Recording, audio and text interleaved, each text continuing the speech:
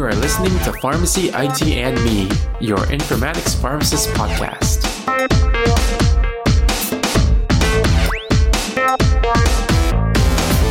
Hey everyone, this is Tony Dow, and welcome to another episode of Pharmacy IT and Me. As with every episode, we start off this one saying that the intended audience for this episode is actually, the inpatient informatics pharmacists who are taking rotation students. So today we'll be talking about, what we can provide students on IPI rotations as an introduction to pharmacy informatics. And since I work in a health system setting, this episode will be focused on what can be given to IPI students in those kind of health system settings. So IPIs, or Introductory Pharmacy Practice Experiences, are often challenging to provide long-term experiences for the student. Many of the schools, at least the ones in Southern California, have IPIs set up where the students come in like once or twice a week for X amount of weeks, usually about 4 to 8 weeks, depending on the school.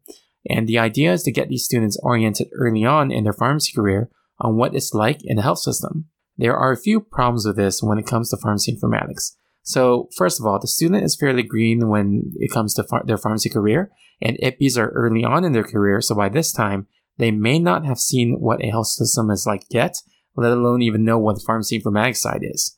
So the second problem is IPIs, as a general issue, have a continuity issue.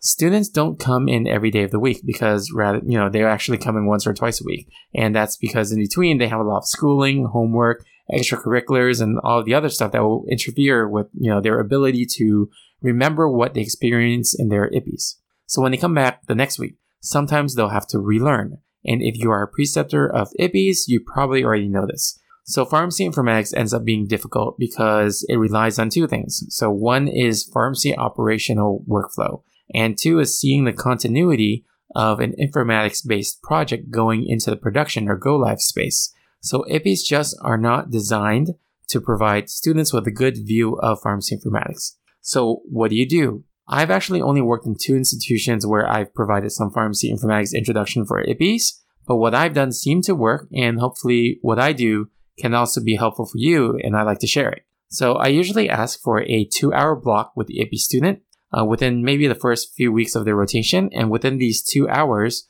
it's pretty much a crash course of what's available in pharmacy informatics. So the first thing I do is I ask the student what kind of experience they've had.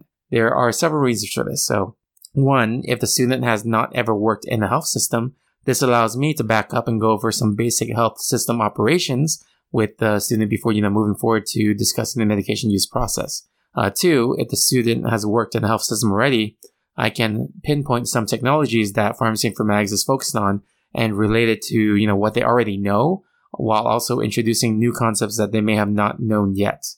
3, if the student already knows what pharmacy informatics is, this allows me to focus more on their detailed questions rather than rehash everything I think they don't know, but they already know. So within the 2-hour block, I make sure that they get a brief overview of the medication use process through explaining ordering, transcribing, dispensing, administration, and monitoring.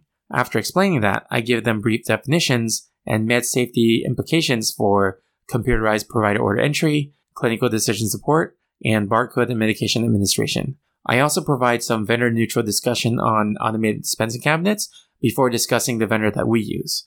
And aside from all of that, I also go over the workflow that I do day in and day out, which is broken down into triaging and working on break fixes, as well as ongoing projects. And if time permits, I also try to introduce some basics in the outpatient setting to them, like consumer health informatics, community pharmacy workflow systems, robotics, and other things like that. So this 2-hour block includes some time at the end for questions, and what I ask them that they do throughout the rest of their IPIs is to keep in mind the workflows that they're asked to do and how they think technology can improve it. This usually gets them thinking critically and getting a better understanding of what pharmacy informatics is. So even though they don't have an active project that's ongoing, it's still on the back of their mind.